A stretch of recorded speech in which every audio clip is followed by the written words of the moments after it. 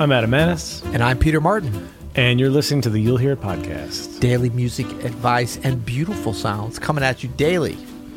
Coming at you daily. Beautiful sounds brought to you by, of course, Miles Davis. And on drums, a very special person, someone that we just lost in the global jazz community, Mr. Jimmy Cobb. And today we're just going to spend some time with Jimmy Cobb and some of his seminal recordings. And, I mean, just one of the world's greatest drummers.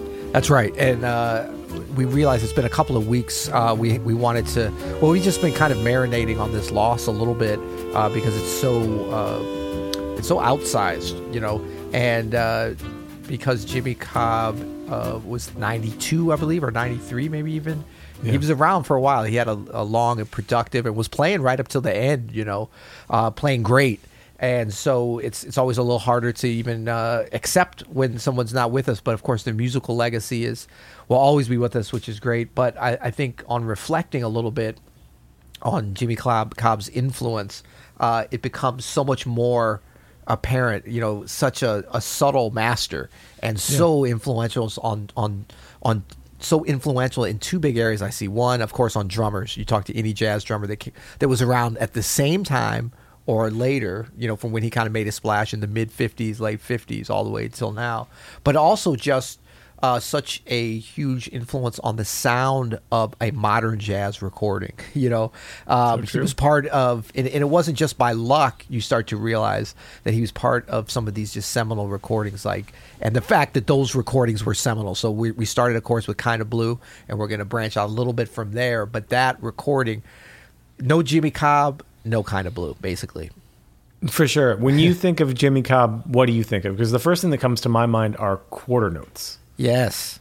You know, like drummers practicing all these tuplets and 16s over 10s or whatever. Yeah. And this dude is just banking on a quarter note. Yeah. And it sounds amazing. Yeah. I don't think I'm not sure that I've ever heard a swinging quarter note with either brushes or sticks that is just a straight quarter note. And you know, he was known stylistically to do a lot of ding, ding, ding, ding, ding, ding, ding, ding, less ding, ding, ding, ding, ding, ding. So, but so much swing within those straight quarter notes, which is very hard to do. And so I think for Kinda Blue and then some other recordings, and then, you know, he would branch and he always had his style and his sound, and that's why people love to have him on these recordings. But he had an ability, as we'll hear in some of this, to really define the structure of whole tunes. So on this, he just defines the sound of it, I think, from a textural standpoint, which, you know, Miles was a master of texture, and Bill Evans and John. I mean, you're talking about some heavyweights up in there. That's why Jimmy Cobb was such a good fit in that band. Oh, man, incredible. But I just think in terms of, like, you know, Kind of Blue being this millions and millions of, and beloved record, millions of sales and stuff, I just don't see it with, and I'm talking about, you could put in some other, you know, Philly Joe Jones, Roy Haynes, great drummers. But I mean, for this very stylized kind of a sound, where subtlety that's being recorded really well is really rewarded to the listener and to the players, of course. I think Jimmy Cobb, you know, had something that was just so special. And luckily, a lot of other drummers and producers and other instrumentalists heard that and always wanted to bring that in. Even if the style was different, they wanted to bring that sound and that texture, that Jimmy Cobb sound. Well, let's get to some more music. What do you got? Okay, so next we're going to go to, and look, we got a Spotify playlist here celebrating Jimmy Cobb. We call it the Jimmy Cobb Open Studio Retrospective, just for fun. But this is just, you know, these are 1, 2, 3, 4, 5, 6, 7 of what could have been. 7. Yeah. Why do we do that? Why do we do that? Of what could be 100 or more tracks that I've never actually heard a bad Jimmy Cobb track, and I've been having some fun going and checking out stuff that I never heard. But these ones are all kind of special and hopefully representative. Of course, they're heavy on the miles because that's just how it happened. But this next one is actually Wes Montgomery, Smoking at the Half Note. I love this record. There's another Wes Montgomery. What is it? The one with the other version of 4 on 6, and I forget the name of it. I'm blanking on now. That's kind of more known. But this one, Wynton Kelly Trio with Wes Montgomery, live at the Smoking at the Half Note, I think is great. And this is actually 4 on 6 from that.